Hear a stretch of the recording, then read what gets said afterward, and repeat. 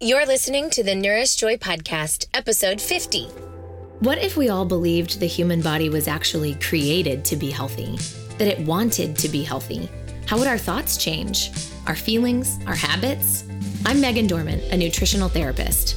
And I'm Haley Erickson, a mental health therapist. We're sisters and besties. We're sistties. We're here to break down big issues of the body and mind into bite-sized, delicious nuggets. And we would love to hear from you. Submit your questions or feedback to podcast@megandorman.com or follow along on Instagram at Megan_Dorman. There will be a post there each week with a call for questions, and you can ask anything in the comments. Here's a quick disclaimer. Everything we say on this podcast and all content on our websites or social media is intended as general information only. Consuming our content does not constitute a client relationship. The general information we share is not a substitute for professional medical or mental health advice, diagnosis, or treatment. We're live. This is it. Yay! Sorry, guys. We're recording for the first time in GarageBand. We've never used it before, and Haley is a Jill of all trades. She's figured it out. I don't know about that. I had help from our editor. I know. We had to text our producer cousin and say, "How do we do this?" But this is episode 50. This is our 1 year anniversary. This is our anniversary episode. So nice. So romantic. I know. It's not lost on us that there are 52 weeks in a year, but we took a couple vacation days. Yeah. I mean, episode 50, 1 year. Yeah, exactly. Set expectations and meet them closely. Yeah. Well, yeah. That's how I feel. Yes. You don't have to meet everything exceedingly. That's right. That's right. Well, I don't know about you guys, but it's been an incredible year for us. And I posted on my Instagram and Facebook page last week asking for questions because we really wanted this anniversary episode to not be so much focused on us. We did do one episode like that where it was questions about our lives and our marriages and our sister relationship and our kids. And so we have done a previous episode where it was just kind of like things you might want to know about us, but we wanted this 1 year celebration to be about our listeners. Yeah. And creating just hopefully some value for you guys. Because one of the coolest things about a podcast is that the people who are listening, they don't necessarily need maybe full-time or one-on-one in-person practice skills or trade, if you will. They just have these questions and that the podcast itself can answer. And so hopefully you can go backwards and look up a whole crazy ton of topics from anxiety to parenting to gut health to celebrating, to watching what you eat on a holiday. Yeah. I mean, there's just so many cool things out there that you can access. Yeah, absolutely. So that's the theme of this whole episode, is that we wanted to celebrate you guys and thank you for being a part of this community and this podcast journey that we're on as sisters as we enter our year 2 as podcasters. I think I particularly have learned a ton in terms of how to get the episodes out to people and make sure people know about it, and just a variety of things. I think we've gotten better as we go. So hopefully year 2 will be even more better. Plus, this may be the longest standing commitment other than our marriages that either one of us have ever done. It's so true. I mean, we have met weekly for a year. I know. And I can't even say that I brush my teeth every single day. Girl, me neither. So this is pretty good. That's one of Eric's favorite questions when we're getting into bed. Did you brush your teeth today?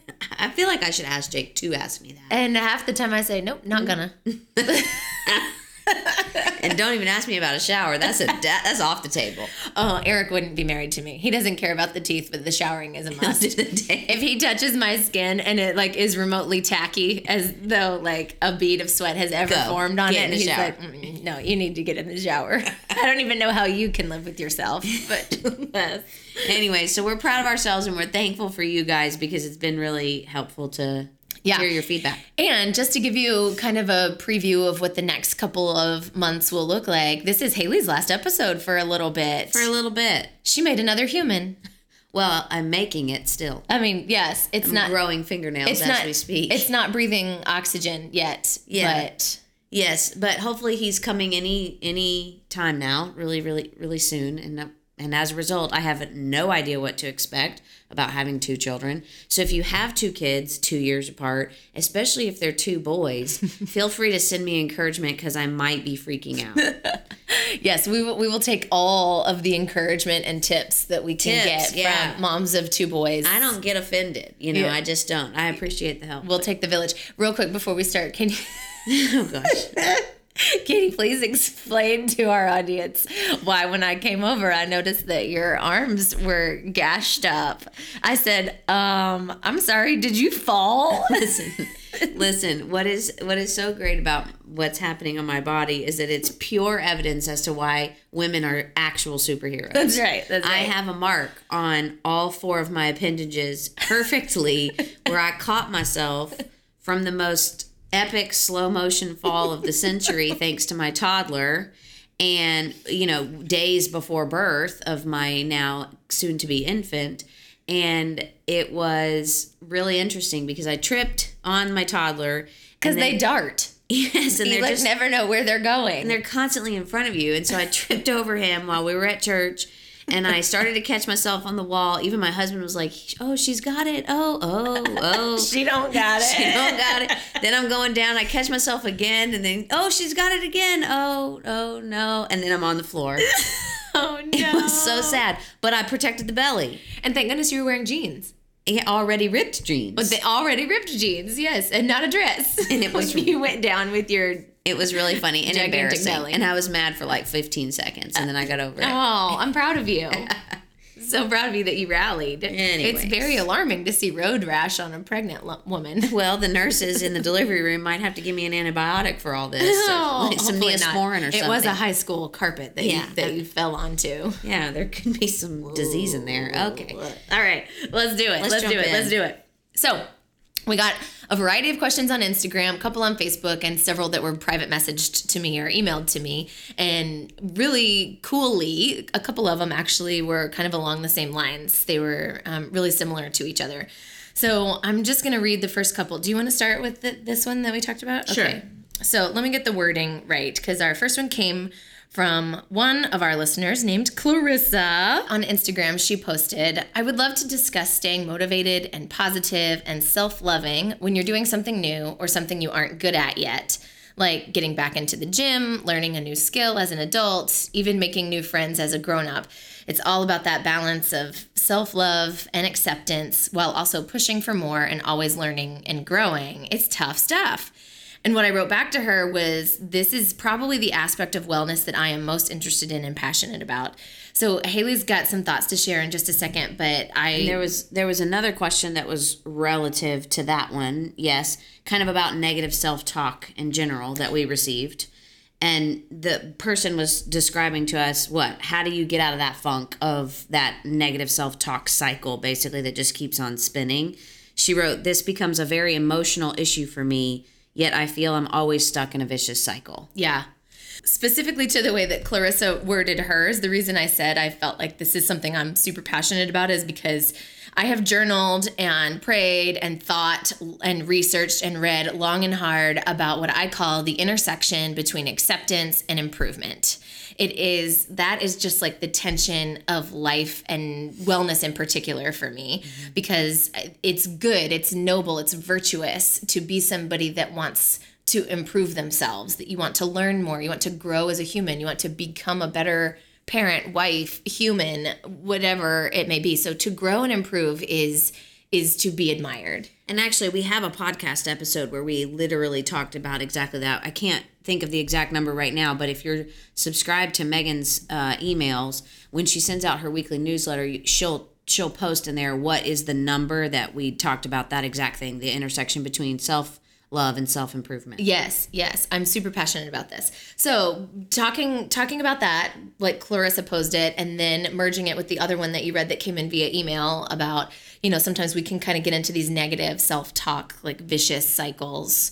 What would you say if somebody was in your office? Yeah, so I think this is one of the most common things that I see actually in my office, at least at the root. So if somebody comes into my office, they may come talking about anxiety-related symptoms or depressive-related symptoms or relational issues or parenting issues, whatever is the reason that they're approaching, we can almost always tag it back to, and we've talked about this on an earlier podcast, basically a belief system that's rooted, and that these symptoms, if you will, that you're experiencing are often rooted in, I should say. And the belief system almost always is your inner critic, or what you believe about yourself, basically. And you may have valid, total, reasonable reasons. I hate that I said that, but genuine reasons as to why you have this belief system about yourself. Maybe valid reasons.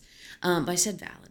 Anyways, it's rooted in this belief system that may have come from basically years of abuse from a parent or a spouse or yourself or a boss or something. You may have had experiences that implanted this belief system in you that you then began to believe because it was what you knew and have never gotten out of it. So when we talk about this inner critic, that is going to cycle out to Clarissa's question, which is that of, how do I push myself into new experiences when there's basically that fear factor, that fear component. Okay. So let's talk about the critic for just a second. Here's the crazy thing about the critic is that it often is disguised as a motivator. So like you see it, for example, in the gym, like, come on, Erickson, get your crap together. Like, just lift it. Don't be a baby. Don't be a wimp. Don't be a wuss. Okay. The hope is how you're speaking to yourself is going to motivate you to lift more weight in that scenario, right? And we do it not just in the gym. We'll say, for example, I've heard you say things like this where you're trying to motivate yourself. You'll say about like finishing a task or starting something. You'll be like, okay, don't be lazy about this, Megan, or don't be get it procrastinator. Yeah, whatever. So it's not all bad because sometimes that negative line of communication can be what promotes us to move the dial, if you will. But the problem is that it doesn't, it has a bigger chance, especially if there's a root system that is some kind of negative belief system, it has a bigger chance to demotivate you over the span of time. Yes. So immediately it might get your butt off the couch. But long term, it's perpetuating this moving wheel, if you will, that you are a procrastinator or you are lazy or you are not strong enough or you are a quitter or whatever it is that you've got in your head, right? Yep. Does that make sense? So that's really not the best way to silence or tame your inner critic. I think the biggest thing is to not have the goal to silence it, right? So the critic itself is not a bad thing, right? I mean, think about movie critics. If they didn't exist, then there wouldn't be this drive for the entertainment industry to continue to grow. But how they critique is really the issue, right? And so that's why we like viewers' critics' choice reviews better than we like the movie critics' choice reviews, because viewers will tend to be softer. Not that that's always a good thing, but here's my point. Okay, the inner critic is probably trying to get your attention. So if you're hearing yourself say, I don't want to go to this social event because I am super awkward in conversations. And I know that because every time I'm there, there's like these long, awkward silences, or people will look at me strange, or I won't know what to say or how to respond, or I'll have things to respond, but I don't really have the courage to say it because I don't want to like seem rude, like I'm interjecting or something of that nature, right? You'll hear all this type of language inside of your head. Oh, the whole big long spin out over something that hasn't even happened. Well, but isn't that the truth about what people do? That absolutely all the time, right? Or the same thing is true about the gym. I think even Clarissa mentioned it as an example. She said something about if I'm wanting to start something new, like the gym, for example, what's the inner critic saying? I'm out of shape. I can't even run around the building. You know, I'm not going to be able to hang. They're all going to be watching me. This shirt fits me too tight. That wasn't her language, but these kinds of language things happen in our brain. And what happens is over the span of time, that becomes the norm on how you talk to yourself. So here's what's really cool. There's this movement, I think, coming across our culture finally about kindness, being kind to people. And it's happening in response to a whole lot of violence and aggression and negativity, right? Which is good that it's happening. It's definitely slower than the violence, but what we are advocates for, a lot of us are being kind to other people. We're pretty aware of that. But the problem is you're not kind to yourself. And so, you know, Mom our mother told me one time that when she was pregnant with each and every one of us, which has translated to what I have prayed for my own kids, that she prayed that her children would learn how to love God, that they would learn how to love themselves, and that they would learn how to love the people around them. And loving yourself often culturally comes in the form of narcissism. And so we tend away from it because we're scared that we're going to look like jerks, you know?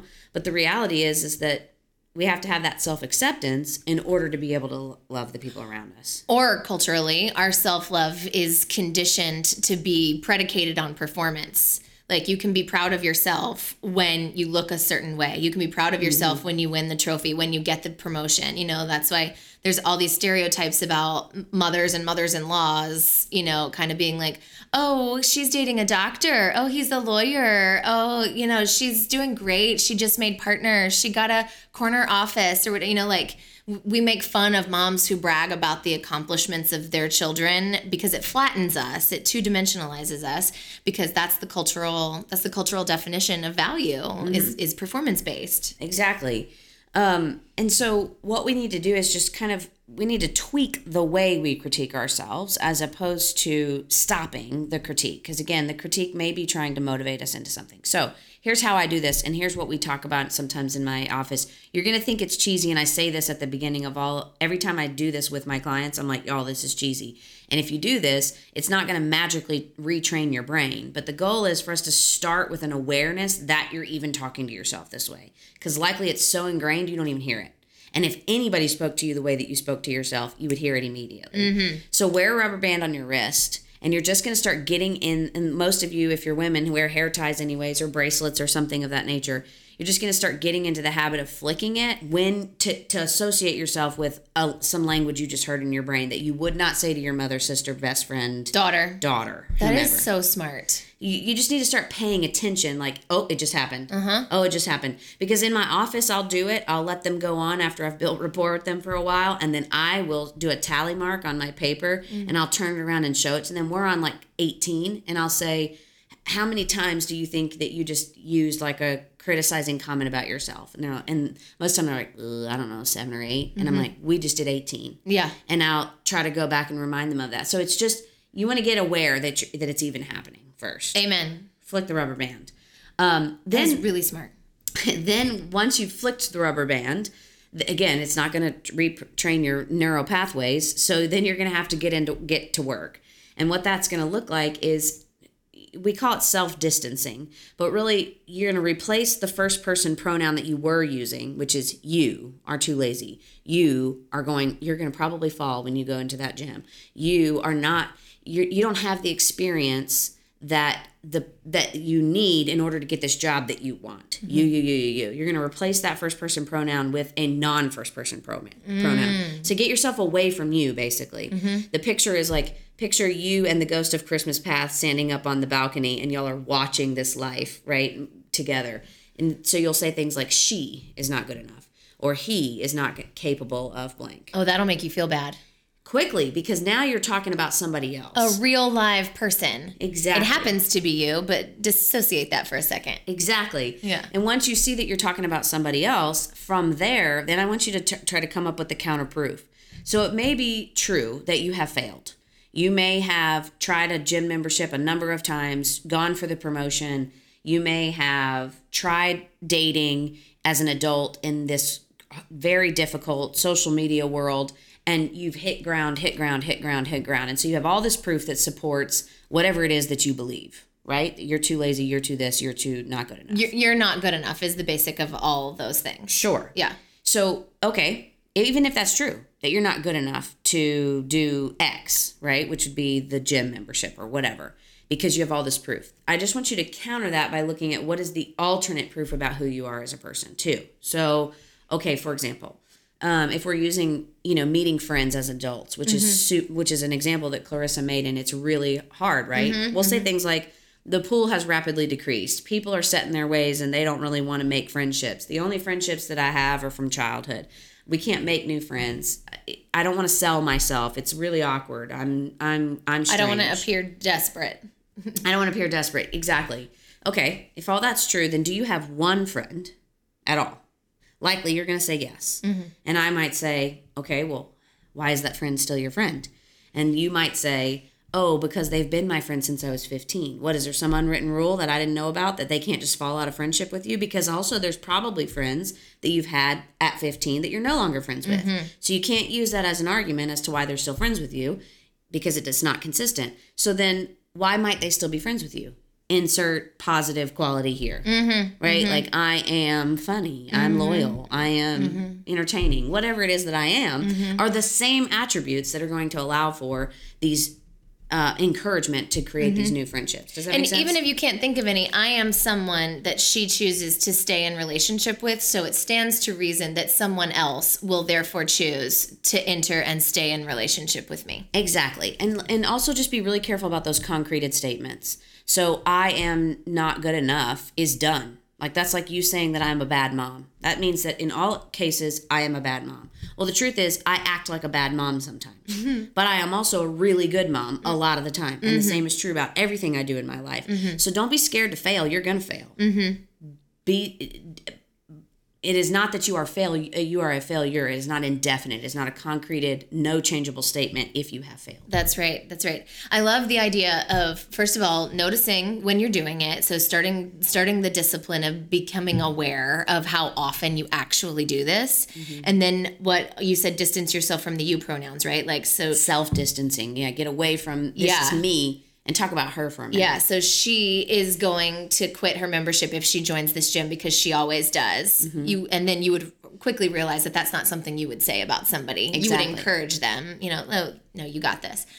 And I love the I think what you just did is let us off the hook, because there's guilt over the feelings that you feel.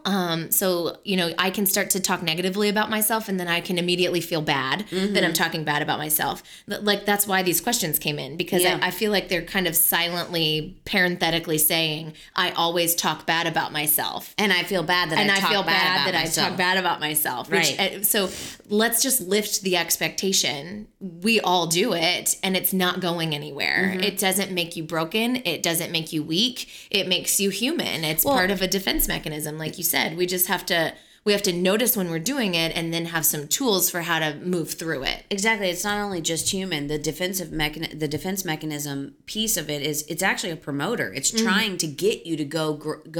To grow. And that's a beautiful thing. We never want to shut down the ability or the want or the desire to grow. So your problem is not that you were critiquing. Your problem is that you stayed in the wheel of critique. And to get out of it is to distance yourself that you are that critique. Does that make sense? I love that. Did we cover that whole one? I sure hope so. I think we did. We got a couple to get to, so let's jump. I know, and I got to go pick up my cheerins. All right, so another question that I had come from a couple of different angles was Candace on Instagram asked what my thoughts and feelings were about at-home gut biome testing. And I think what she meant was stool testing, because that's normally how that would be accomplished. So you would use a laboratory that does that sort of thing, and there are several. And then, so you would order a kit. So you would pay, I don't know, somewhere between $200 and I'm going to say $500, depending on how much analysis you want them to do of the stool sample. So they can just test it for a couple of things and it would be cheaper, or they can do like a full GI map panel of the sample, and then that would cost more. So that's why the cost variety would be so different as to which analysis you're paying for. But they would send you a kit, and then you would go to the bathroom, take your own sample, and it'll give you all the instructions for how to collect the sample, and you would put it in these things and then mail it back off as per the directions. They tell you what to do. So that's what Candace was asking about. I'm gonna get to that. But then another similar question came in via email, where a listener was asking how I feel about DNA testing for nutritional guidance. So that's sort of like 23andMe is probably one of the more famous ones, because they're advertising on TV, and I've seen billboards on highways. So I think they're really going after kind of a mass market. But there are a bajillion companies that are doing this same sort of thing.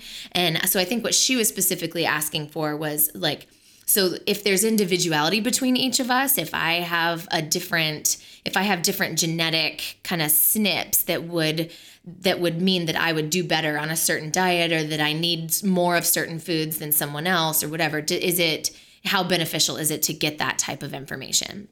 So I'm just going to talk about testing here for a second. So with regard to Candace's question on the at-home stool testing, where you would be looking at your gut microbiome, if you have the money, or if you want to spend the healthcare dollars that you are already spending on other practitioners, presumably, I actually think that this is a really good option. I did it for my kids when they were really little, because my now 9-year-old has always kind of had some chronic allergy symptoms.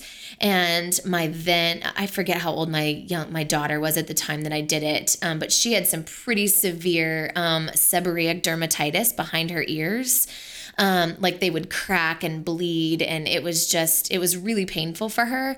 And whenever we would use a steroid cream, it would clear up, but I didn't want to continue introducing those chemicals into her body. And so if there was a way I could get to not to mention the fact that just because something is manifesting one way doesn't mean that, and then all of a sudden it magically stops. Like I figured she would probably grow out of it, but I wanted to know what was in her gut that was making it manifest that way. I wanted to know the root cause.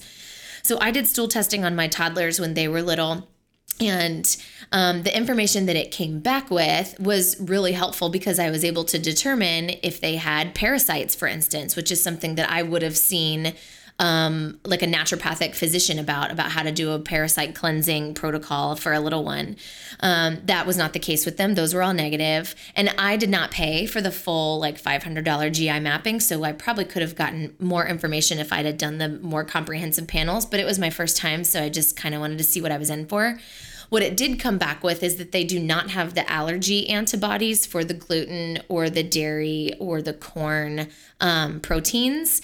And so that was really helpful for me to kind of relax a little bit, because at that time of my life, I was really, really black and white about foods. I had sort of decided that I was like hardcore paleo, and really thought that the food system was killing us slowly and there was no hope, and just very fear-based, kind of restrictive time in my life when I was learning all of these scary things about food. And they were my babies, and they were little, and I was new at it. So seeing that they weren't technically allergic to the proteins really helped me relax. That does not mean that gluten is a food in our home that we eat very often. That does not mean that I buy low quality dairy when they don't eat a lot of dairy. And when they do, it is organic, it is full fat. If I can get it raw, unpasteurized, like cheeses and butter from our farmer and stuff like that, then I always go for raw. But the point is, I knew that it wasn't an allergy to that specific protein. So that was helpful information for me. It kind of helped me relax a little bit. So in, say, Candace's case, a stool test, I don't think it's necessary. Like whatever your health challenge is, let's say, I don't know what her symptoms are, but let's say her hair was falling out, or let's say she had chronic, acne or constipation or whatever it is, whatever the thing is that you feel like I've cleaned up my diet, I'm exercising, I'm sleeping, I've taken all the like chemicals out of my personal care products. I feel like I've done all the things. But I'm still not getting the healing, or I'm not getting the results that I need to see. Then I really think if you've already paid a lot of attention for several months, I'm going to say 6 to 12, and done a lot of healing based work, and you're still not seeing movement in the area of your health that you would expect, then testing could be very helpful. I will say the caveat to that is that you have a practitioner that can help you interpret it, and that is generally the harder part. So the first prohibitive measure, I guess, would be the money, and then the second prohibitive measure is finding a doctor that is versed in holistic kind of understanding, because your typical kind of gastroenterologist that works in a big, busy, like insurance-based practice. I don't know, I'm not saying they wouldn't, I don't know any that would know what to do with all of that information. They don't typically focus a lot on the complex ramifications of various different specific strains of bacteria, yeast, parasites, fungus, stuff like that. So the bigger challenge will be finding somebody that could interpret it and help you with a protocol from there. But there are several networks. If you just Googled that you could find people that would practice like distance. So it wouldn't necessarily have to be somebody in your area. So if you can afford it and you feel like you've already done all the lifestyle stuff, then I actually think stool testing can be really helpful. And then the other thing I'll say about this similar question about DNA testing for nutritional guidance, that one I'm a little more iffy about. And there's two sides to the coin. The first argument for it would be that there is such a thing as bioindividuality. Some people need and can handle more protein than I can. Some people need and can handle more carbohydrate than I can. So the factors that would change, how we respond to things are like bajillions. Like we haven't even discovered all the ways that we are different as humans. So our thumbprint, like completely unique bioindividuality would lend itself towards testing being a good thing, because then you would find out your nutritional idiosyncrasies. You are having a hard time methylating B vitamins, for instance. And so we know that you need to take a pre-methylated form of B vitamins now that we know that. Or you have some heavy metal toxicity, so you really cannot eat canned tuna as long as you live. That's not a good idea for you, or whatever. So you can start to make some more fine-tuned choices when you have more information. But here's the other side of that. Again, it's not cheap. And what I think it forsakes is the field of epigenetics. So when we're just looking at genetics, that's your DNA, what you were born with, the stuff you can't do anything about. But there's this emerging field of epigenetics that is telling us that your genes are not your destiny. And there are so many other factors that would come into play as to whether or not a particular gene is expressed or not. And that would be things like how you live your life, your stress loads, your relationships, your social connections, your sleep, the overall micronutrient density of your diet. You may think because you don't eat Cheetos and smoke cigarettes that you have a good diet, but we need to have like fermented foods and fatty fish and broth and really deeply pigmented, lots of leafy greens and cruciferous vegetables. And I just don't know a lot of people that eat that way. So there's probably a lot of room for improvement on the diet front. You could have some low-level infections. You could live in an area that has really polluted water and air and you don't even know it. So all that is to say, all of the things that are in your life would determine whether or not certain genes are expressed and how. So I think giving you information that says you are lactose intolerant or you're zinc deficient or whatever, like that could be empowering. It could be helpful if it helps you design like a short-term protocol that could dig you out of a hole, for a couple months. But what I don't want it to do is have you put a label on yourself. Does your answer change if the goal or the want is weight loss as opposed to correcting a negative symptom? That's a great question. I would be more friendly towards testing when it comes to symptoms versus weight loss. But just because I think our weight loss culture has us panic about that, like I have to lose this now, so let me just test my blood, test my stools, test my saliva, like let me find out everything I can find out and then eat the exact right foods at the exact right times and take the exact right supplements.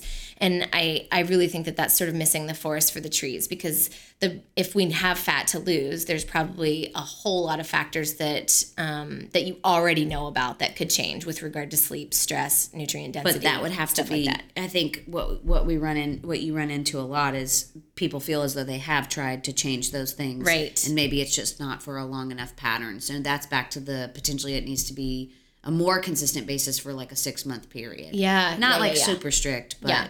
So I'm not against testing at all, but I'm just not always for it because it's expensive. And this would be for nutritional testing, stool testing, breath testing, hormone, saliva testing, like all the testing. It can be really helpful information because we are also unique as individuals. But the challenge will be in having somebody create a protocol for you based on your results. The challenge will be in coming up with the money to pay for these tests.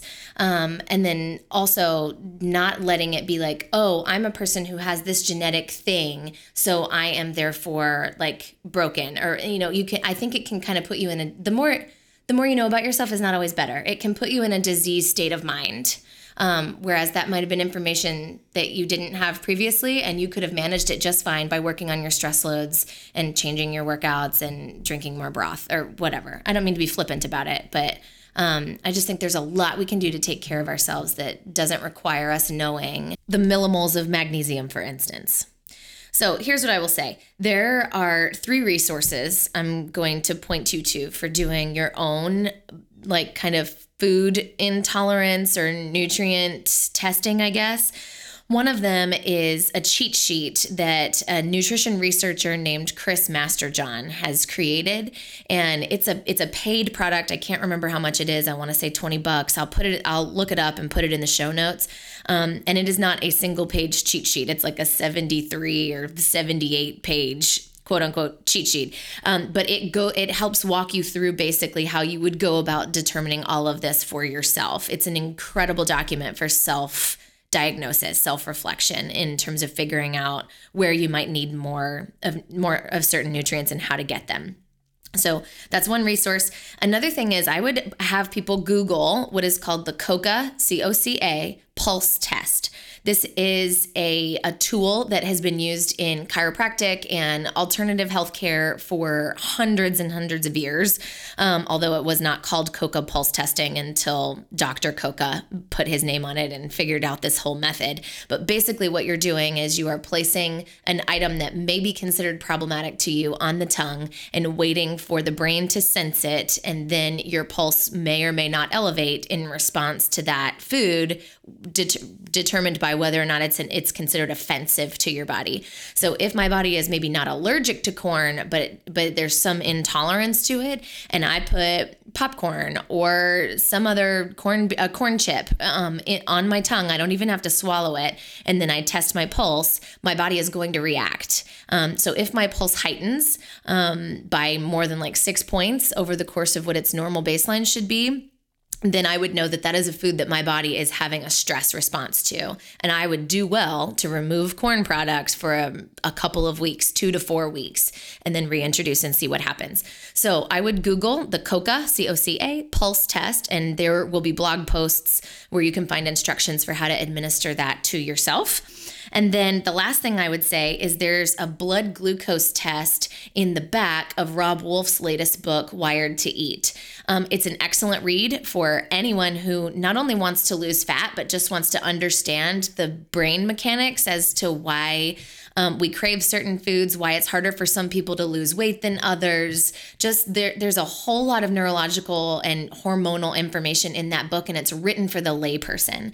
Robb Wolf is really, really adept at writing intense scientific material, but in a really sarcastic, funny, easily broken down kind of way, approachable way. So Wired to Eat is a book I would highly recommend to anybody. And at the back of it, he recommends that you go to like your local CVS or Walgreens or whatever and buy like a finger prick glucometer, like what a diabetic would keep at home, and teach yourself how to test your own blood. It's not pleasant. It hurts a little bit, and it's a little bit of data mining, but it's a lot cheaper than going through a practitioner and doing blood testing that you may or may not have a trusted person on the other end to help you interpret and come up with a protocol. So the blood glucose testing in the back of Wired to Eat is another really great way of kind of self-diagnosis. That's awesome. So those are the 3 things I would say about that. And back to Candace's question about at-home stool testing.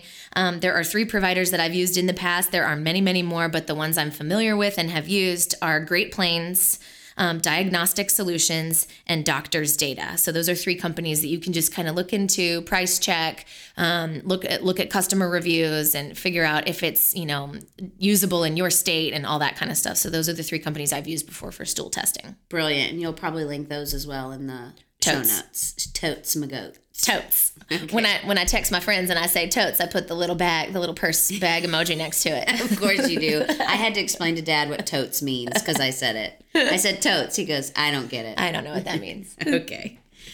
All right. So I know that you guys are sick of hearing the sound of my voice. Haley does have a question that she's going to address in a minute. But before she does that, there is a whole other section of questions that came in regarding hormones and adrenals and metabolism and thyroid that I really need to get to. So if anything I just said interests you, strap in. Yeah. And again, the point of this podcast episode is for us to be able to speak to you guys, and we've had these really awesome questions, but these are big questions, so they require kind of a lot of information. Yeah, and they're things that I would cover over the course of an hour to 90-minute session with somebody. So here we go. We're trying our best to truncate it. Okay, so the first question was from a listener on Instagram, Nancy, that said, can you give just kind of like a simple meal guide with regard to like how many grams of protein per meal would I eat and which kinds, how many cups of veggies would I eat and which kinds, just kind of like a simple way of kind of planning out some meals. Now, what I'm going to get to, so I will do that just kind of for everybody, like a generic way of kind of measuring out food if you want to know if your plate is balanced. But specifically, she was asking in terms of somebody who is menopausal or postmenopausal and is just trying to lose some fat. And so I'm going to spend a little bit of time on hormones and cortisol to specifically talk to that point. And then it sort of goes along with another question that came in from another listener that emailed me and said something along the lines of how do you, with regard to maybe some dysfunctional or tired adrenals after years of yo-yo dieting and what I believe to be a damaged metabolism, how would you go about fixing or reversing that? And in my mind, those questions are related. The mechanisms that are at play are similar, even though my adrenal emailer listener is not specifically referring to the hormone shifting that would occur around or after menopause. Nevertheless, the stress hormones and the way that all works is kind of similar. So that's why I'm going to sort of answer them together. But first, let's talk about a simple meal guide. So it's sort of difficult. This is a gigantic caveat because it's sort of difficult for me to say you should eat this many grams of protein, this many cups of veggies, this many grams of carbs, or this many grams of fat, because that is so highly individual based on your age, your body weight, your goals, your activity, your sleep, your stress loads, all the things. So I will never say to every single one of my clients, you should all eat 100 grams of protein, you should all eat 50 grams of carbs, and, blah, blah, Which blah. is good. But if, as the person on the other end of that, because there is no one answer, when you're going to look for these answers, you're so overwhelmed because nobody's telling us a general idea. Can we just get a pinpoint? I know. So I respect the question. I do too. I feel for you. I hate when I go looking for something and the answer is it depends. It depends. It totally depends. I'm with you. It is so annoying. So I'm going to do my best. My major hesitation is that women culturally in this country anyways, chronically undereat calories and chronically undereat protein in particular. So if I say something that is either less or more or is around what you're already eating and you feel like I'm giving you permission to continue eating something that is too little for you, that is not what I am doing. So that's my hesitance. But I also don't want to tell people to eat so much that they end up gaining fat, so sure. Because there's a balance there. But here's how I would roughly figure it out. So there are some decent calculators online. There's an equation called Katch-McArdle. It's KATCH-MCCARDLE.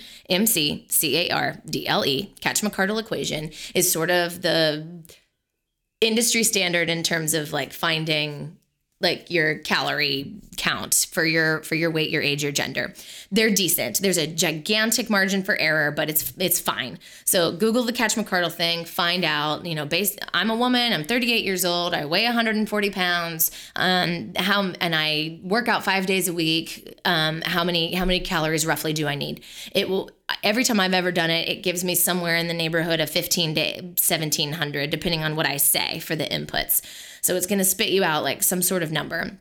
And then if you're trying to lose fat, you would, and on some of the calculators, you can say like, I want to lose fat quickly, or I want to lose fat moderately, or I want to lose fat slowly. So I would always pick slow or moderate, never fast, because it's going to slash your calories down so far that you will end up damaging your metabolism.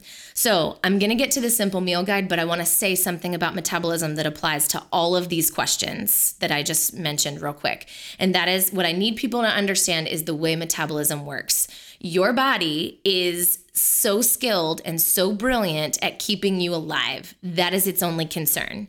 Your body is not concerned with keeping you in a size 6 or making you lose cellulite or any of the things that we might think are important. Your body does not think it is important as long as you are alive. So here's what would happen in a hunter-gatherer kind of situation, which is really where our brains are. We have not our human mechanisms have not evolved past the way that they were created when we were hunter-gatherers as a species. So the way it would work is we're wandering around trying to find buffalo or, whatever the food source is, or we're traveling around trying to find land that will grow vegetables or whatever it is. So we're trying to find a food source, and there's going to be a lot of time in between. And so your body has become really, really good at conserving energy because it does not know where its next meal will come from. So you have to keep in mind that the Industrial Revolution and the chemical revolution that have happened over the last, say, 100 years or so, where we have this explosion of available food at all times in every corner of the world, well, not every corner, but of the developed world, of the wealthy world, that is so recent compared to your genetics. So your body still operates as a hunter-gatherer, even though it now no longer has to worry about where its next calorie is coming from. It still works like that. So it will conserve energy, which means that it will start to burn less calories while you are at rest or even while you are moving if it senses that it's not going to get enough. So when we diet, when we undereat, when we slash our calories to 1,000 or whatever it is, 1,200, and we're subsisting on the smallest amount of food we can get by with in an effort to lose fat, your body will start to say, oh, there's not enough stuff coming in, so I'm going to quit burning so much. So it will decrease your metabolic rate. And so now you go for your 5K run, you go to your Orange Theory class, you sit at your desk and, work or whatever. It's going to slow down the rate of energy that it is allowing you to expend in order to protect you. So the moral is, we historically and culturally have thought that to eat less equals to burn fat.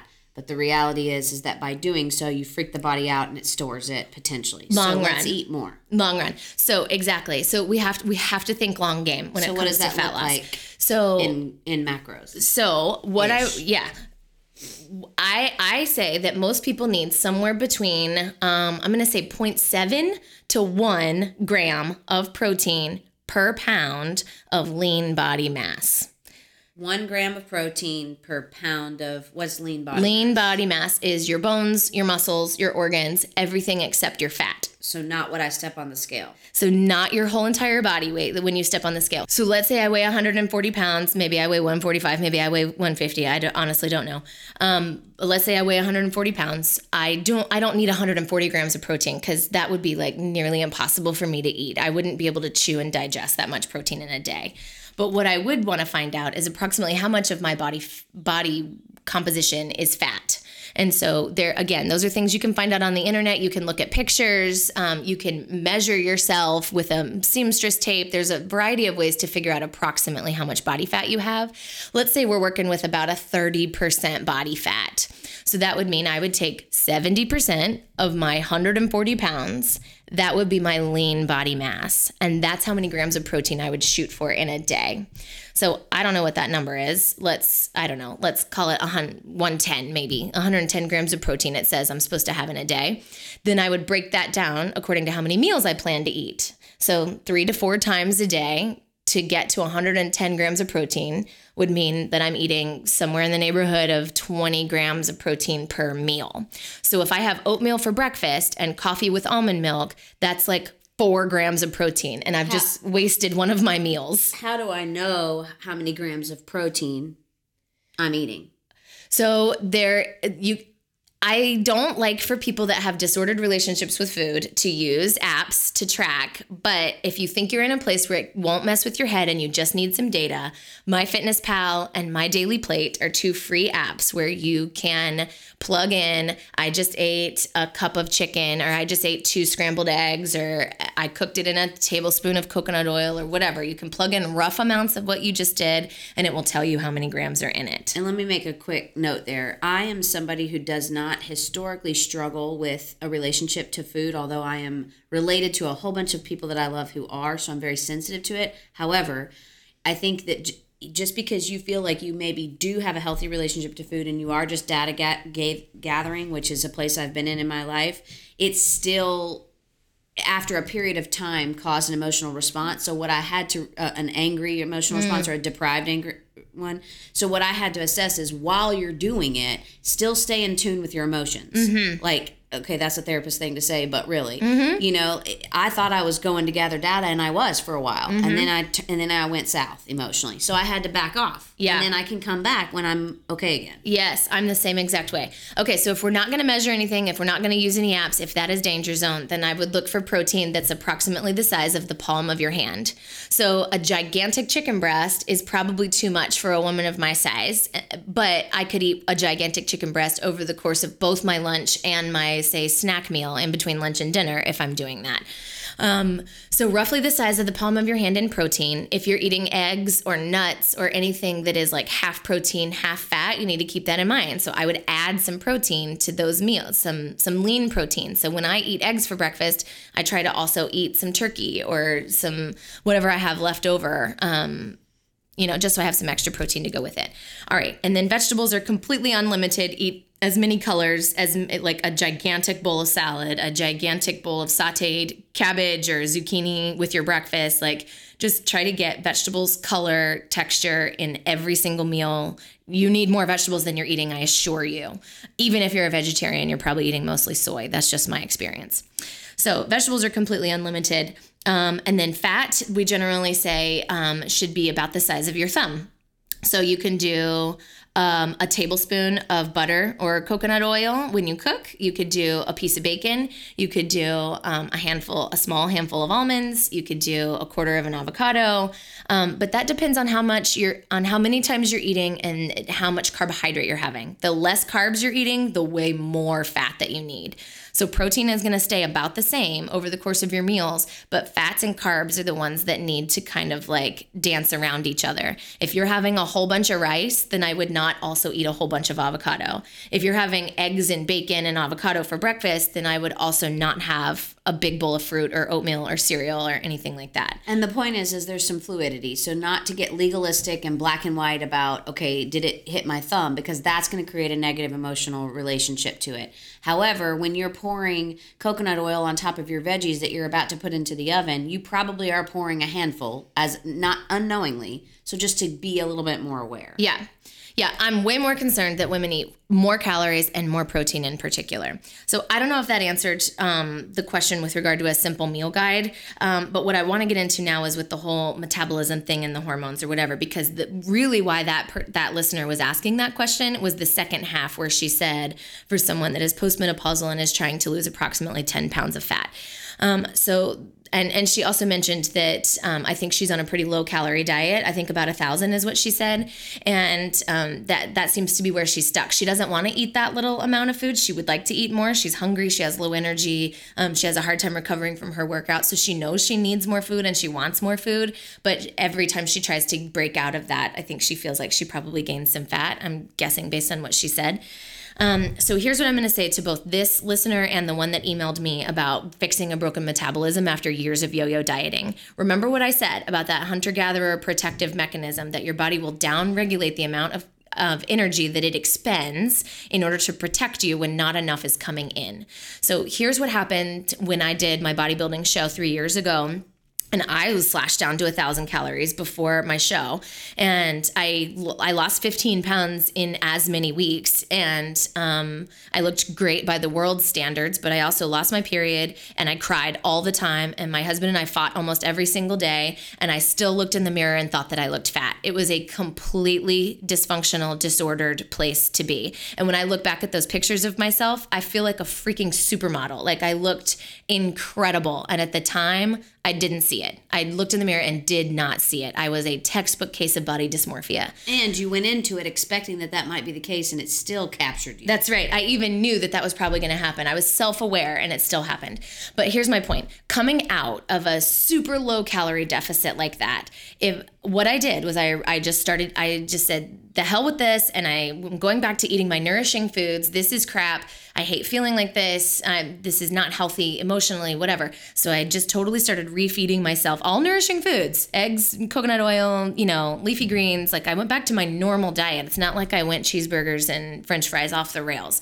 I may have had a couple of those, but I remember some chips and salsa. Yeah, a lot of chips and salsa. My brain was emotionally refeeding itself. But here's what, my point is that I went back to my normal caloric load and I gained 20 pounds in about, I'm going to say 2 weeks. I was going to say less than a month. It was fast. Yeah. It was so fast. So the better way to have done that, and what I'm going to suggest to these two listeners, is to do what is called a reverse diet. And that is where you will slowly ramp down your cardio and metabolic conditioning workouts and slowly ramp up your calories. If you do either one of those two things too fast, you will gain fat. And even though that's not the end of the world and it will probably come back off as your body is rebalancing itself, it can be fear-inducing and discouraging and not likely for you to stick to it. If you've ever learned how to drive a stick shift car, it's like this. Don't pull off the clutch too fast because you'll stall, and don't push on the gas too fast because you'll stall. That's right. It's a crazy medium. That's right. Slow medium. All right, so the body's natural response to long-term calorie restriction, dieting, or whatever, or even an increased expenditure of calories, like through over-exercising or overtraining, the body's natural response to that is to conserve energy by reducing your output. So what you would need to do in that situation is rein in the exercise. Does that mean per day? So if I'm working out 5 days, maybe cut it down to 4 and then cut it down to 3? Or does that mean how hard I'm working out on the 5 days? Great question, and probably both. Okay. It depends. It depends. So how much you're doing. Yeah, if you're doing a crazy ton amount of cardio, let's say for example, or Yes. cardio related exercises. Yes. Let's say it's a 45 minutes Yes. that you're doing cardio. You would cut that down to 30 minutes. Yeah, so let's first. say you're taking a class that you can't really cut down the intensity. Like if you're taking an Orange 3 class or a CrossFit class or something where you're really you're gonna go as hard as you can because you're with people that are going hard and you're with a trainer that's pushing you and it's a group environment and it's a set amount of time or whatever. If you want to continue with that path, then you really can't cut down the intensity so much of what you're doing there. You could lower your weights or you could lower the resistance on your machines. Or force yourself to take a couple more breathing breaks. Yes, you could tell yourself, I am healing from something. And that mindset is going to be key. You're going to have to treat yourself like you either just had a baby or you just had a knee surgery. Like you're going to have to treat your body the way you would treat it if it was healing from a physical trauma, because it is. A dysfunctioning metabolism is a trauma to your hormonal systems. So you're just going to have to keep telling yourself, I am healing from something. And I am fine with it if you need to lie to your trainer and tell them you're healing from an actual knee surgery. I don't care what you have to do. But you need to do whatever it takes to convince yourself that you are healing from something, and it is imperative that things pull back. So lessen the intensity, but in a place like Orange Theory, for example, or CrossFit, you might lessen the days. You might also have to lessen the days. So that does not mean that you can be sedentary on those days, both emotionally, mentally, and physically. That's a bad idea. So I think 7 days a week, you are part of the animal kingdom, and animals need to move their bodies. So I think 7 days a week, you should be doing something that requires your limbs to move, and that would be walking. You have to go on a walk every single day, even if you don't go to the gym. That would also be something like yoga, or there's another discipline called Tai Chi that your heart rate will not elevate. You will not feel like you are doing a workout, but what you are doing is moving your body in a detoxifying way that still allows your metabolism to reset, your hormones to reset, your brain to reset, your stress levels to come down, and you will ultimately lose fat in the long run because all of those mechanisms are coming into alignment. So what I'm hearing you say is maybe in this scenario like this where I'm connecting weight loss to hormonal response, it's not so much a food change if we're already on some of those. Unless you're under eating. Unless you're under eating. That's a stressful situation to your metabolism, and it will not ramp up if it senses danger in the form of starvation. Right. So in addition to that, if you're not under eating, so check that. Then move to looking at lessening the throttle on the exercise slowly. Yes. Okay. And I would say weight training is better than cardio. So if you want to go into the gym, if you have a gym membership and you want to go in and do 5 sets of 5 fairly heavy back squats or deadlifts, do some overhead pressing. If you want to do some if you want to do some weightlifting, that is really great and healthy for your bones and your back and your core, without causing such a hormonal response as anything that would be considered like metabolic conditioning or and cardio. If you're concerned with weight, that is going against what you've been taught. So you'll have to convince yourself that just because you're not out of breath does not mean you're not burning calories. That's exactly right. And burning calories is not the goal. Getting hormones into alignment is the goal, because that's what's keeping the fat on your body that you don't want anyways. It will, long-term emphasis, translate to weight loss. Correct. All So right. the other thing to focus on here is de-stressing and sleep. So I know that sounds so trite, because what you want to do is control the food, control the exercise, because that's what culture tells you to do. That's what your doctor probably tells you to do. That may be what your spouse is telling you to do. And in many ways, it's the easier thing to control than stress. Yes, that's exactly right. There's action steps associated. I can choose not to eat this mac and cheese way easier than I can figure out how do I quit my job. How do I lighten the stressful load in my life? Exactly. Sure. So you're going to have to get creative. You may have to hire a therapist. You may not, but you have to figure out, you have to treat this as a pillar of your weight loss or your fat loss that is as important or crucial, if not more so, than the food and the exercise. So if you have a stressful job and you're working too many hours and you just don't see another way out of it, look at it as though it is more, and you want to lose those 10 pounds of fat, then look at it as though that is the most important single determining factor in whether or not you lose that 10 pounds. How important is it to you? It's important enough to you to maybe starve yourself or to over-exercise. Is it important enough to you to figure out a way to either hire some part-time help or put some boundaries in place that say, I'm going to trust that, this opportunity is not going to go under the water if I walk out the door at 6:00 every day this week, or if I turn email off on my phone, or if I leave every Friday and go straight to the beach and walk for 20 minutes before I go home.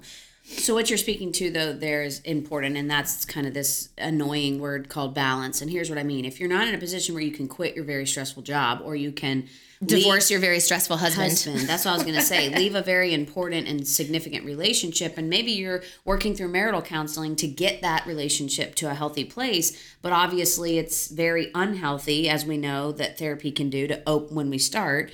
Then that means that you're going to have to overcompensate on the relaxation and on the rest and on the me time, for those areas. So that goes back to the beach. That goes back to non-guilty sitting on the couch. That goes back to all those other ways that you can create that balance. There's somebody I love very much in my life that kind of wears it as a badge of honor, that they can't sleep and don't sit down well and can't relax, and it's just not how I'm wired. It's not how I'm made. Always go, go, go, go, go. And at the same time, this person also struggles with the symptoms that come along with a revved up hormonal situation, with some anxiety symptoms, with some, like I said, interrupted sleep, insomnia, just an overall kind of sense of worry that accompanies that disposition.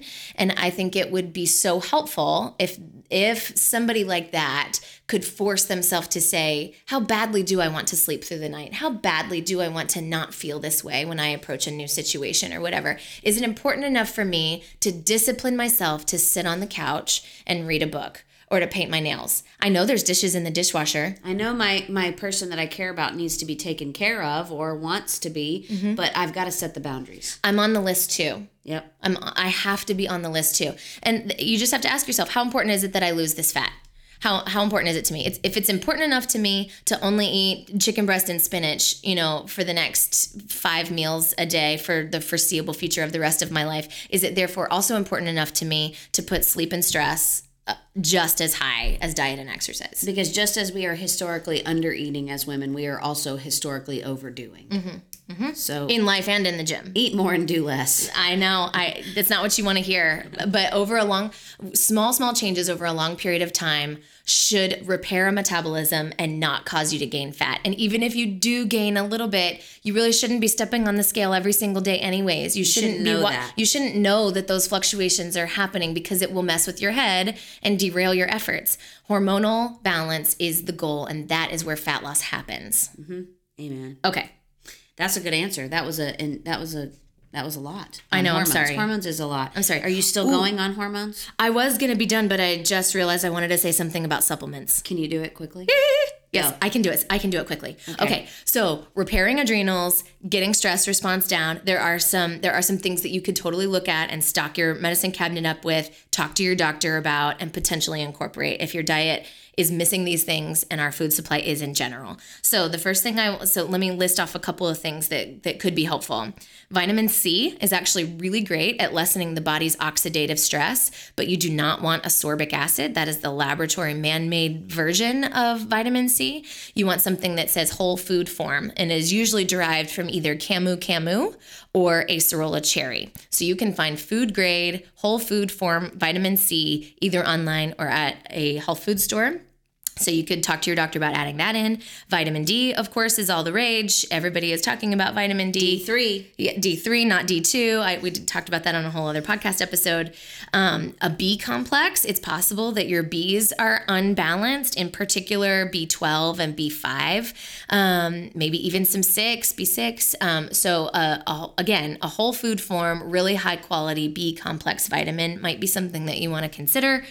Magnesium is another thing. It's kind of loosely referred to as the relaxation mineral. So it's what helps the heart muscle to relax before it contracts. It's what helps your muscles relax and recover from stress and exercise. It's what helps your nervous system relax and get you into a deep sleep. So I don't ever want anybody to overdo something that they are not deficient in to begin with. So I think all supplementation needs to come with some caution, but it's sort of difficult to overdo magnesium. So it's not all that dangerous to play with adding it. And magnesium can come in the form of powder, spray, pill. Yes. Yeah. Calm is a popular one. Natural Calm is a popular one. It messes with a lot of people's stomachs, though. I hear about 50% like it and 50% don't do well on it. So there's a variety of different forms of magnesium, but spraying it transdermally so that it absorbs through your skin is one way to sort of bypass digestion. And you can do that before you sleep. And then fish oil can also be helpful for the EPA and the DHA. So I actually like cod liver oil because it includes the vitamin A and the vitamin D all in one with your omega-3 supplement. And then another couple of things I will say. One is licorice root. So that is an herb that there's some really compelling science that's showing that it's actually making a dent in people's anxiety and adrenal repair. So you can get that in the form of DGL. I think it's like deglycerized licorice or something like that. I forget what the DGL stands for, but you can get it in a health food store. You can take it as a tea. You can get it as like a sweet little chewable. So licorice is something to look for. It helps the body create DHEA, which is the hormone, the kind of the precursor to all your important hormones. So it can be great for hormone balancing in menopause, as well as if you have a cortisol imbalance from adrenal dysfunction. So licorice, and then the last thing I will say is ashwagandha. That's fun. Do it again. Ashwagandha. It is what's referred to as an adaptogenic herb, which is like the coolest category of plants that God ever made. Basically, how they work is they can sense whether the body is over or under and meet that need. So if you are overproducing a hormone or a nutrient in the nervous system, it can help downregulate that overproduction. If you are underproducing and therefore deficient, it can stimulate the gland to hyperproduce more. So the adaptogenic herbs are just a really cool plant-based way of helping your body come back into alignment, but they're not all created equal. So if you've tried ashwagandha before, it could be the supplement or the volume or an additive or the purity. It could be a variety of factors not related to ashwagandha itself. So it's worth... Or even your external factors of what was occurring in your life at the time. Yeah, totally. But anyway, those are all things I just wanted to mention that are worth looking into. And the last thing that you do not want to hear that I will say is that caffeine is death for dysfunctioning adrenals, for sleep, for anxiety symptoms, for people that are having trouble losing fat because of a hormonal root, which is what we're talking about with cortisol. Caffeine is not your friend. So I hate to say it, but tea, coffee, chocolate, energy cocoa drinks, powder, yes, you name it. They got to go. And just remind yourself that you are healing. Not forever. It's not forever. You are healing from something like a knee surgery or having a baby, or a car accident. Like you are healing from something. So it requires a little bit of a trauma protocol. You just did supplements in 4.5 minutes. I timed. I'm proud. You are proud? Yeah, that's awesome. I mean, it's hard to talk about supplements in 4 minutes. Okay, thank you. It's a very complex I really thing. tried. All right, so I feel good about that. Is it my turn? It's your turn. All right, so we're going to talk about, we've got 2 more questions on the table that we'll get to. I'm not going to apologize for being long-winded. This is good content. I'm not apologizing. I'm just updating so everybody knows where we are. 2 left. You got 2 left. We're going to talk about grief and we're going to talk about inflammation. Okay, that sounds great. Roll Tide. Okay, yeah. So let's tackle grief first and inflammation last. Or, yeah, I guess last. So we got a question from Vicky on Megan Dorman's Facebook. And she says, how to best help a close friend who is going through an incredible season of loss due to her husband's sudden onset of major health issues within 2 weeks of his retirement, which has altered their family dynamics. They are 3 years into this new normal, and she lives a couple of hours away, so it's not like we're right around the corner. In order, she can't, help her from a close proximity. I'm trying to support her the best that I can. She's often sad, depressed, worn out, and feels as though people have, quote, no idea what she's going through. Suggestions for how to love her through this. I love that question because, she's referencing some loss, but not in the form of death. And I think a lot of times we talk about grief in the form of death. But the truth of the matter is, and we talked about this on the grief episode, that loss comes in all forms, and in many different types of forms, I should say, and it's not always death. So what I'm going to speak to is kind of a coverall of you walking alongside of somebody who's experiencing loss, which could mean death, or it could mean loss to a medical issue, loss to a financial issue, lost a partner, in terms of divorce, etc. Yeah, basically, how do I walk alongside somebody that is going through something super heavy is the context. In Vicky's case, it's a friend whose husband, his health has been kind of stolen from him. So he's a different person and their life is different as they know it. But I think many of us would have friends that are losing parents or that have lost pregnancies or that have had some sort of health trauma or financial crisis or divorce or, cheating, all kinds of stuff. All kinds of things. And, in the grief episode, we spoke a lot to how you would go through grief. So what I love about this question is this is more pointed at how can you help somebody who is grieving. And I also love that she noted in there that the person who is grieving feels like she's alone in this struggle. She feels like no one really understands her because maybe most people are commonly associated with grief in the form of loss. And she's like, well, I haven't lost him. He is here, but we've lost so much of our norm. So how the heck do we go there? Okay, so I'm just going to kind of talk about some do's and don'ts, if you will, of being the friend or the family member, the loved one, the caring person on the other side of the person who is grieving. So one thing that, we spoke about on the grief episode that we, that I think is really important is talking specifically about the person who is going through, whomever you've either lost to death, let's say the person has died, or in this case, let's say the husband's name. Often we kind of, as the friend or as the person trying to be sensitive to the other person, we tend to we confuse our sensitivity with like shying away from the person because we feel like if we offer too much or if we talk too much about the person or their old norm or etc., we're going to accidentally inflict something. And I felt that way as a therapist. I felt that way as a friend to people who have grieving. I've gotten uncomfortable because I didn't want to hurt them more by bringing something up, bringing their name up, bringing up a situation. But the reality is that when a person is pained, they're pained. You really can't hurt them anymore.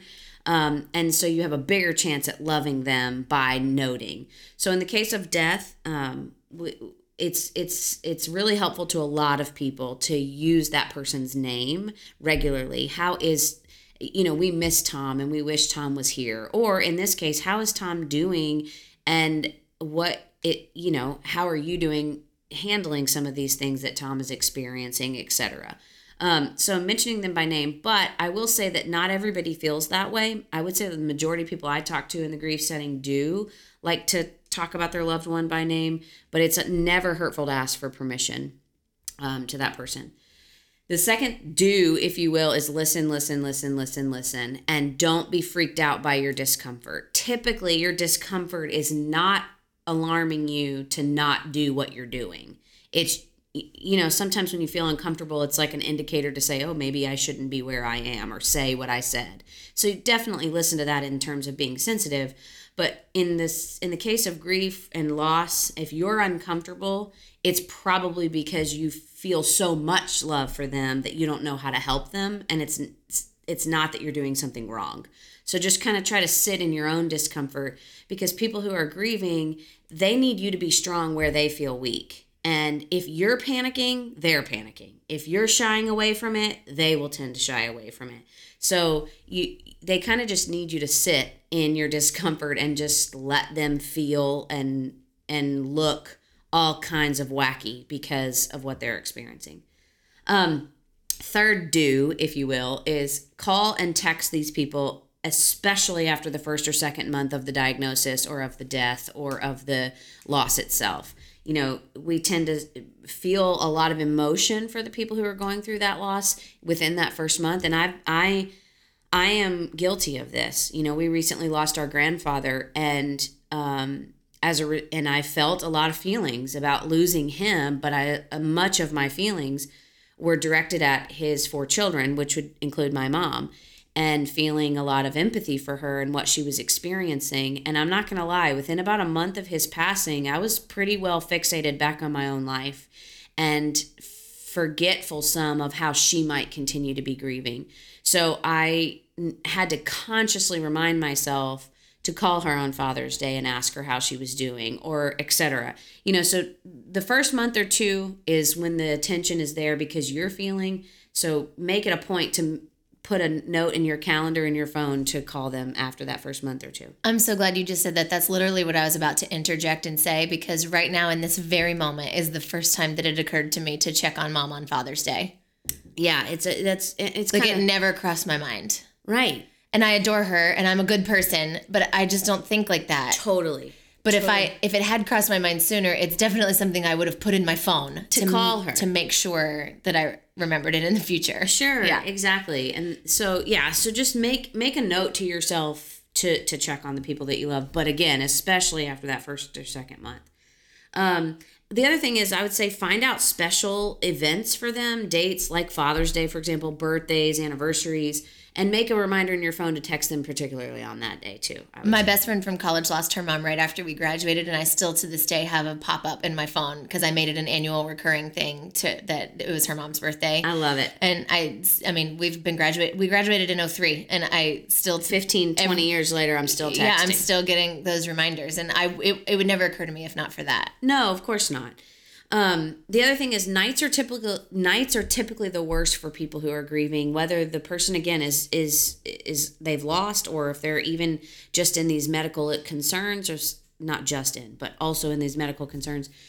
Nights are just hard because when the sun goes down, and that's true for people experiencing any form of anxiety, when the sun goes down, it's a reminder that a day is gone and that tomorrow is coming, and we don't really know what to do with that information. So I would say that if you're trying to pick a time to reach out, try the nights. I mean, again, ask for permission, but how would you like it if I called you and we had a phone date once a week or so in the evening, Tuesday, Wednesday, or Thursday? Would that be helpful to you? So that's a very specific question saying, what do you think? And you offered the evenings. Now they can say, evenings are really not good around here for whatever the reasons, but instead of saying, hey, when can I call? That's too much pressure, which I'll talk about in a second, but hey, how about I call you from 6 to 7 on Tuesday nights, etc. Yes, specific. The other thing is run interference for them. Depending on how close you are in relationship to the person who's experienced the loss, you might be a good point person. And you may not see yourself that way, but again, ask for permission. Would it be helpful to you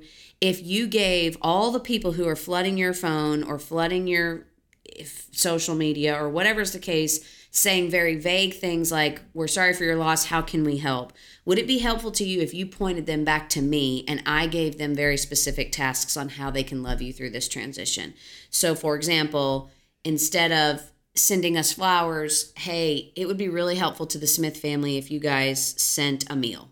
Or, hey, it would be really helpful to the Smith family. I've been in close contact with them, trying to keep up with their needs. They're kind of in need, actually, honestly, of gift cards. If you could give any money, or et cetera. And I know that might feel really uncomfortable for you, especially if you don't see yourself as that close with them.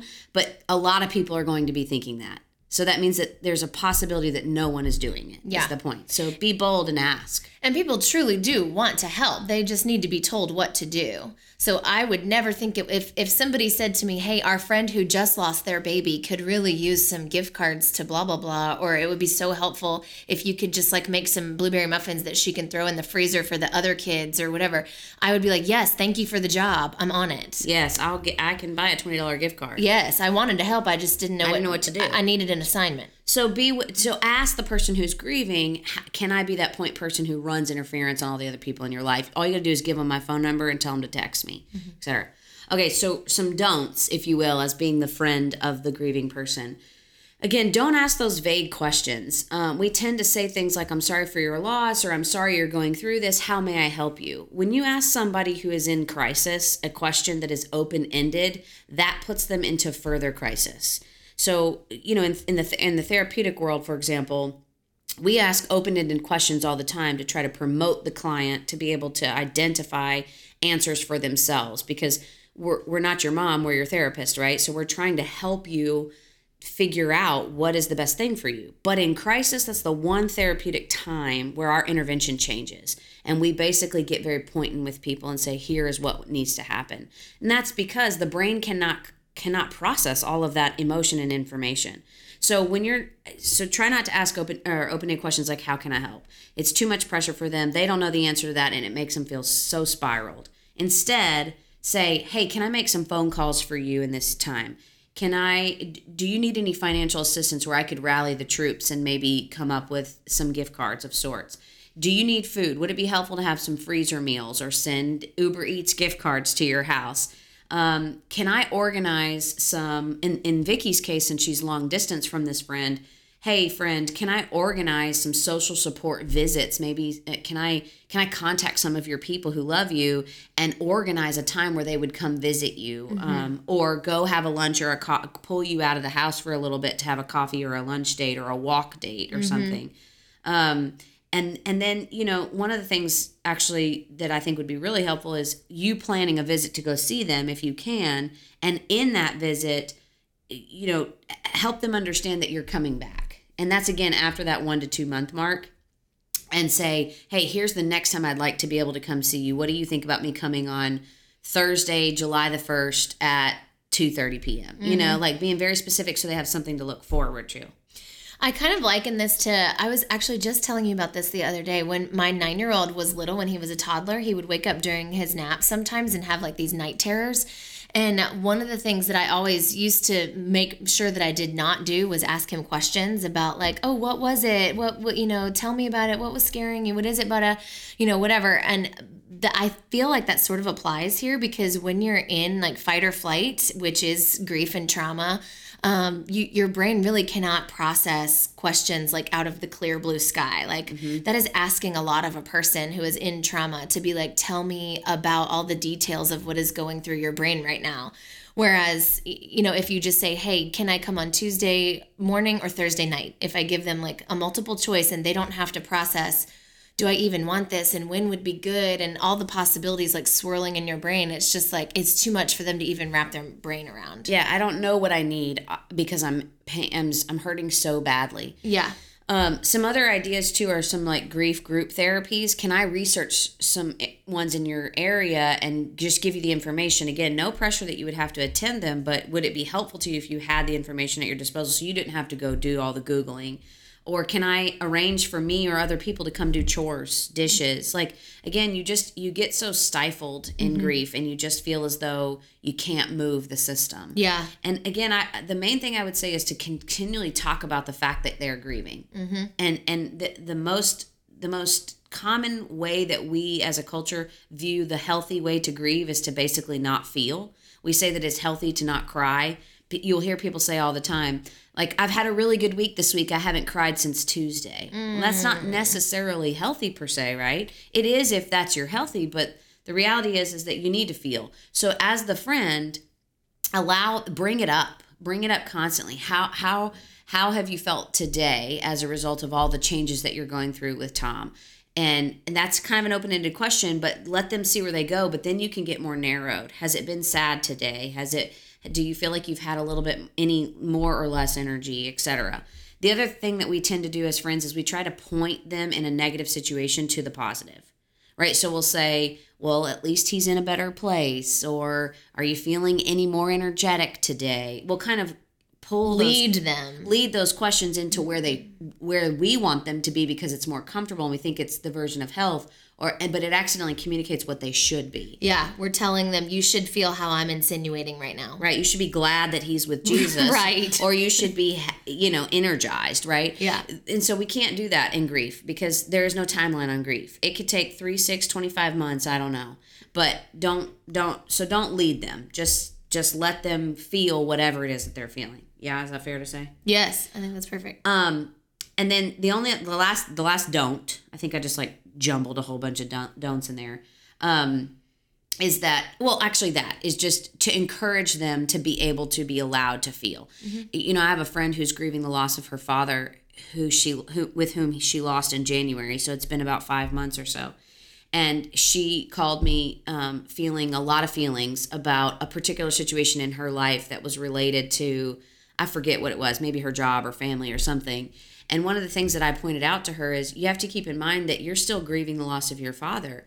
And of course, it's not like she's forgotten that she's grieving him. She thinks of him very regularly, but it was liberating to her, for me to allow her to know that part of the reason you're having a hard time with this work situation is also because there is underground grief that is still very much attacking you. And she said thank you to me for noting that that's allowed to be a factor in something that seems unrelated, because it feels like everybody else is like, oh, he's been dead now for 5 months. Let's move on. Everybody get back to health. But no, part of the reason I'm freaking out at work today is, not all, but part is because I'm still really pained. Does that make sense? Yeah, totally. I think that is such great. I hope that answers your question, Vicki. Yes, I hope so too. I just love, I love making it tactile for that. Tactile is not the right word, specific for that person. Yeah. And also maybe even being a little forceful if that's the kind of relationship that you have, because as women, I think we're so conditioned to turn down help. If my own mother said to me, I'll do your laundry and clean your floors after I just had a baby or something, I would still feel like, oh, no, Mom. I got it. You don't have to do that. It would make me feel bad to sit on the couch nursing my baby, watching my mother clean my floors. And it would make her feel all levels of joy. Totally. She would love to clean my floors while I was nursing a newborn baby. Yeah. But I would not be able to give that to her because I've been conditioned to turn it down. So just know that the person you're trying to help has been conditioned to turn down your help. So in a loving way, I would say, depending on the relationship, maybe be a little aggressive about it. I'd really like to come see you on Saturday, unless you don't want me to, but if that's okay, I was planning on being there from 12 to 4. What tasks can we accomplish while I'm there? Yep. And that's happened to me when I had my child and I was feeling pretty isolated. And you said, I would love to come over and take him for a very long walk so that you can nap. And I felt all the feelings of guilt about that. But I needed you to be forceful to make me feel like, okay, she's got this. It was really okay to say yes, to accept it. Yeah. Cool. Okay. All right, let's jump to inflammation. Inflammation is our last question. Our final question. This was an epic episode. I know it's long, but I hope you've enjoyed it. So the last one came via email, and she basically said, what are some ways to reduce or avoid or control kind of rampant inflammation in the body? And when I pressed her a little bit, I said, tell me how it's manifesting and what makes you call it that. How do you know it's inflammation? What makes you say that? And she said, well, I've kind of had this chronic knee pain, chronic foot pain. I feel like I'm bloated really more often than not. So there's also some digestive manifestation there. Think she has some arthritis in one of the knees, maybe some plantar fasciitis in her heel. Just everything just feels really inflamed. She was basically saying how can I get to the bottom of this or control it or avoid it? So in talking about inflammation, she's absolutely right. That's what it is. Hippocrates is widely considered the father of medicine, and his quotes and his work dates to around 400 years before the birth of Jesus, so 400 BC, I think. Wow. I could be wrong on those dates, but it's pretty old work. But one of the quotes that's attributed to him is that all disease begins in the gut. And I still very much hold true to that thousands of years later. So we have to figure out what is going on in the gut that is allowing the immune system to be on hyperdrive, because that's what inflammation is.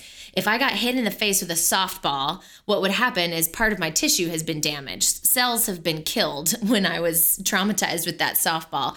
So inflammation is the very good, very necessary immune system response to keeping trauma located to a very small area so that dead tissue cannot circulate around your body and damage other parts of the body. It localizes trauma so that your body can clear the debris, the dead cells, and start the healing process. It contains it. It's like a quarantine. So that's the purpose of inflammation. The way that it sort of gets out of control is when it's on hyperdrive for a variety of reasons I'll get into, and the body really can't shut it back off, and then it starts to spread throughout the body, and it's always on, and that mechanism never gets turned off. So rather than acute inflammation, which is the swelling and the redness of my face when I got drilled with a softball, that's good inflammation. Bad inflammation is chronic and systemic all throughout. So some ways that can happen would be, I think there's kind of 5 categories that I generally tell people this comes from. So it's not as simple as being like, oh, you're allergic to gluten, so that's where your inflammation is all rooted in. You could very well be allergic to gluten, or you could not. But there's 5 areas where the immune system starts to get attacked, and that is through foods. That is by having a leaky gut, which I will explain, and there's a whole episode on leaky gut, by environmental toxins, and by potentially low level or latent infections that are in the body that we don't know about, and then stress. So with foods in particular, the top 5 offending, potentially inflammatory food groups that most people do not do well on when it's a large part of their diet are gluten, dairy, corn, soy, and then I would say even other grains besides gluten-containing grains. So corn would be one of them. Also potentially maybe rice, maybe oats. We just any of the gluten-free crackers and pastas, things that are made with really high starches, brown rice, tapioca even. So all that is to say, I don't know who's intolerant to what and on what level, but those food groups, when they are removed, people by and large experience relief of inflammatory symptoms. So that can look something very similar to a paleo diet kind of model, because in quote unquote paleo, they would have you remove all grains, all dairy, all legumes, which is all beans, and then most sugar. And legumes, beans would include soy. Soy, exactly. So the thing we have to be careful of, in my experience and opinion, is that paleo is a starting place. It's a template. It's not something that I think that people need to be militant about or religious about or do indefinitely. It's very much a place that you begin, and then we can reintroduce from there. But when you're trying to get inflammation under control, something like that is a great place to start. And if it's overwhelming, if a lot of that stuff is already in your diet and it's overwhelming to think about removing it all at one time, then just start with gluten and do 2 weeks on that. And then if you feel up to it, remove another grain, or don't keep the gluten-free grains in for a little while and remove dairy, or take it down to just butter or something like that. So you can do it in a titrated way. But so those are the offending foods. And then, of course, we have an onslaught of sugar and what I call fake foods. So anything that contains aspartame or any of the fake sugars, man-made, no-calorie sweeteners. So anything that says 0 sugar or low carb or diet, anything that you would have to look at the ingredients on that. Does that include the oils? Yeah. And so I would also consider anything with canola oil or vegetable oil, soybean oil, corn syrup. Those are all man-made food products. Those are not natural substances, and they are very inflammatory to the body. So getting rid of inflammatory foods and increasing anti-inflammatory foods, which would be anything with super bright color, specifically dark leafy greens, which a lot of people don't like, and really darkly bright colored pigmented pigmented vegetables and berries. So I'm actually okay with people doing like a super greens powder if you don't eat a lot of leafy greens. I'm not okay with you never eating a leafy green as long as you live. I think that a powder can be a crutch. But if you're definitely not going to eat them or you just know you don't get enough, then I'm okay with it as a substitute. But we got to get some leafies in there. And a greens powder would also contain things like spirulina and chlorella, which are two of the most nutrient-dense plants ever made. So that's just one idea to throw in there. But we also need to be eating and chewing and digesting real whole foods in their whole food form. So that's the food piece of it. With regard to leaky gut, this is likely present in somebody that has rampant inflammation, like what this emailer described, where it's potentially in the joints and in the heel and also causing bloating and some digestive, like there was such a variety of symptoms that are inflammatory in nature that it sounds very reasonable to me that the gut is probably also permeable.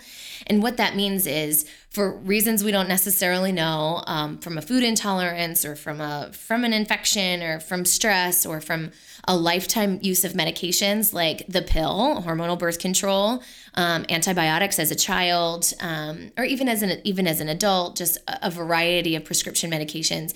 These can all contribute to start to make the tight junctions of the small intestine start to become loose.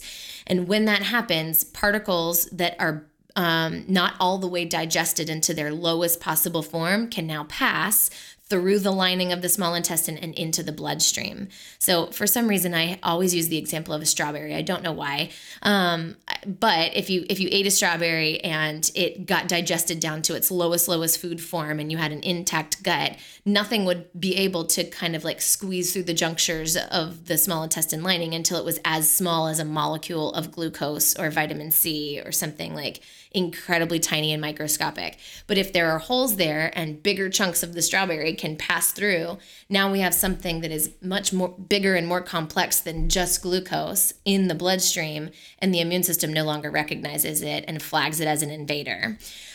So now we have strawberries have been flagged, and anything that looks like a strawberry that comes through in the future will be attacked, and now you're allergic to strawberries. So leaky gut. So that's what it looks like. And so that means that anything that passes through digestion has access to your bloodstream, which means it has access to your heart and to your brain. So your immune system is always on hyperdrive because there's all this riffraff coming through that is not supposed to be let through because the gates are loose, the gates are down.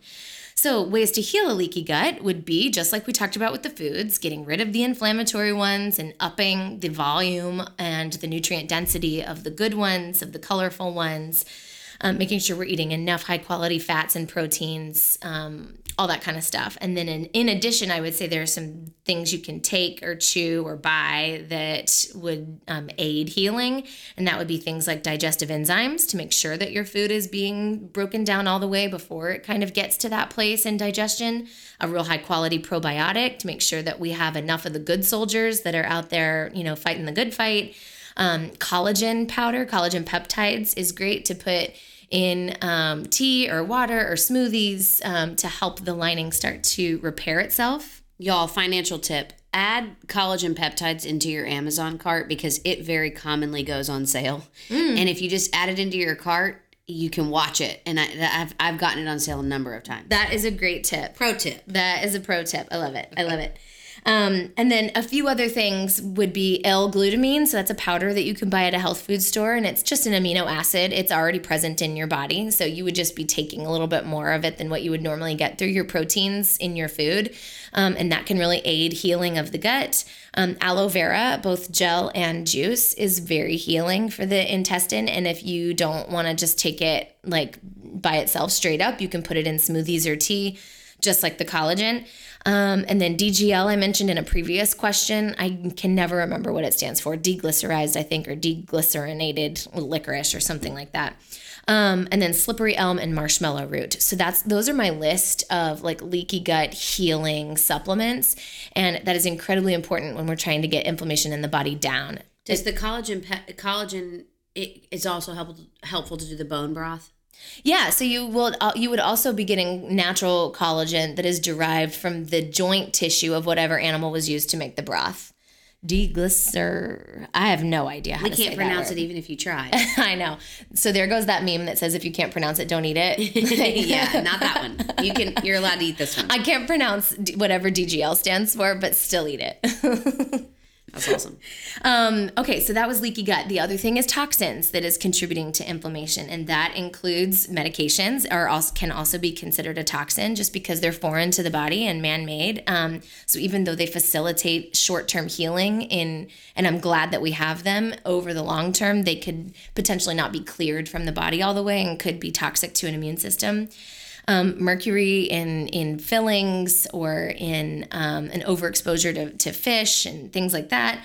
Plastics, lots and lots of drinking out of plastic water bottles. I really, really think that is a bad practice, not just for the environment, but also for your health, because those plastic water bottles were on a hot truck for hours and hours and hours before they got to the grocery store where they were then refrigerated, or to your house when they were refrigerated. So you're drinking out of them cold, sure, but they were heated for a long period of time before they got cold. And that plastic degraded in the heat, and all of its chemical toxic components were leached into that water, and now we're drinking it. And I just really strongly think that plastic use contributes to inflammation, autoimmune diseases, and cancer. I think it's really prudent to get rid of our plastic use as much as possible. And if you have it, don't microwave in it. Yeah, don't microwave in. If you are going to use it, just don't microwave in it. My kids took turkey sandwiches to Vacation Bible School today in plastic containers, and it happens. Fine, I'm not going to send them with glass, right? But they're not microwaving it, so it is what it is. Also, pesticides and GMOs that are in our food supply. So you would do well to buy as much organic and grass-fed and wild-caught as you can possibly afford. And then when your budget runs out for that higher quality food, then just get the other stuff and don't sweat it. We're not going to stress about. I was able to buy organic raspberries, but it meant that I had to buy conventional green beans. Fine. Set a budget, get as much organic produce as you can, shop off of the Dirty Dozen list that the Environmental Working Group puts out every year. You can just Google that, Dirty Dozen and Clean 15. You can save it as a little image on your phone, and you'll always have it with you. And prioritize your budget dollars for the Dirty Dozen, organic vegetables as much as you can. Then everything else, don't lose sleep over it. And then hormones in meat and dairy. So making it sure it's organic. If you are going to eat dairy, and on the meat dollars that you're spending, just try to get as high quality as you can. Low-lying infections, those could be present and you wouldn't necessarily know it. So I would try everything in your lifestyle first, really just buckle down on the food, the sleep, the stress, the leaky gut supplements, getting toxins out of your house, getting a better filter on your water and maybe in your air, and then maybe going for testing to test for things like the herpes virus or hepatitis or Lyme disease or Epstein-Barr. There are a variety of autoimmune conditions that can be asymptomatic for a long time. So there is some testing that you could do, but I would make that a very last resort after you've tried everything else. And then getting rid of stress, we've talked about in a number of questions today. And the important thing to remember about, I'm sorry, I should not say get rid of stress. Nobody can get rid of stress. Acknowledging and mitigating, taking active measures to mitigate the stress in your life. The important thing that I like to call people's attention to here is that stress is not just a feeling. You can be stressed even if you don't feel stressed. And even if you do feel stressed, it's bigger than you. It's more subversive in your body than you even think it is.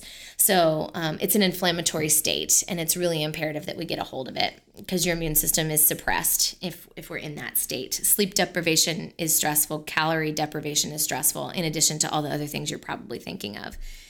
So I've talked about some supplements, and specifically in this emailer's case where she's actually having joint pain and feeling bloated and all that, I would also, in addition to all the things that I've talked about already, also cleaning up personal care and beauty products. You know how passionate I am about that. That's why I joined Beauty Counter. But there are a number of companies that are doing a lot of good, solid work to remove heavy metals and scary, unregulated toxins from our beauty and personal care products and the cleaning products in your home. So just trying to switch to vinegar and lemon juice and essential oils and just conscientious companies as much as you possibly can. And then, so what I was starting to say about this emailer about the joint pain is that I very strongly believe that turmeric and ginger are very helpful. So I would use those anti-inflammatory herbs, use it in cooking, take it orally, drink the teas. So incorporate that as much as you can, and then potentially also some holistic body work like acupuncture, massage, things that will bring the nervous system back into alignment, even chiropractic. So inflammation is a whole body state, and it will require a whole body approach. I love that. Hey, there's a saying in, count on me for sports sayings. There's a saying in baseball and softball, which I grew up playing, that if you're going to go out, you want to go out on like the best hit possible. So you don't want to just like go out swinging, right? Don't go out swinging. Or don't go out not swinging, excuse me. So if this was going to be my last episode for a little bit of time because of maternity leave, I'm okay with an almost 2-hour episode. I feel really good about it. Like that was almost a home run. That's right. And I don't care if you have to break it. I mean, what's his name? Joe Rogan? He does like 3-hour podcasts and has bajillions of listeners. So. Right. And we're so like enthralling that you would want to break it up and catch every moment. I tell you what, if you were here, you'd want to go hang out with us even longer. Go get cocktails. And don't feel bad if you just checked out a couple, because you can guarantee that our mother listened to every second of this episode. So we had at least one faithful fan. At least one listener made it through the whole thing, even though she probably broke it up into 4 sittings. She probably broke it up. That's okay. She finished. We love you guys. Yes. Goodbye for now to Haley. Goodbye for now, but I'll be back. No question. Can't wait. All right. Bye, guys. Bye.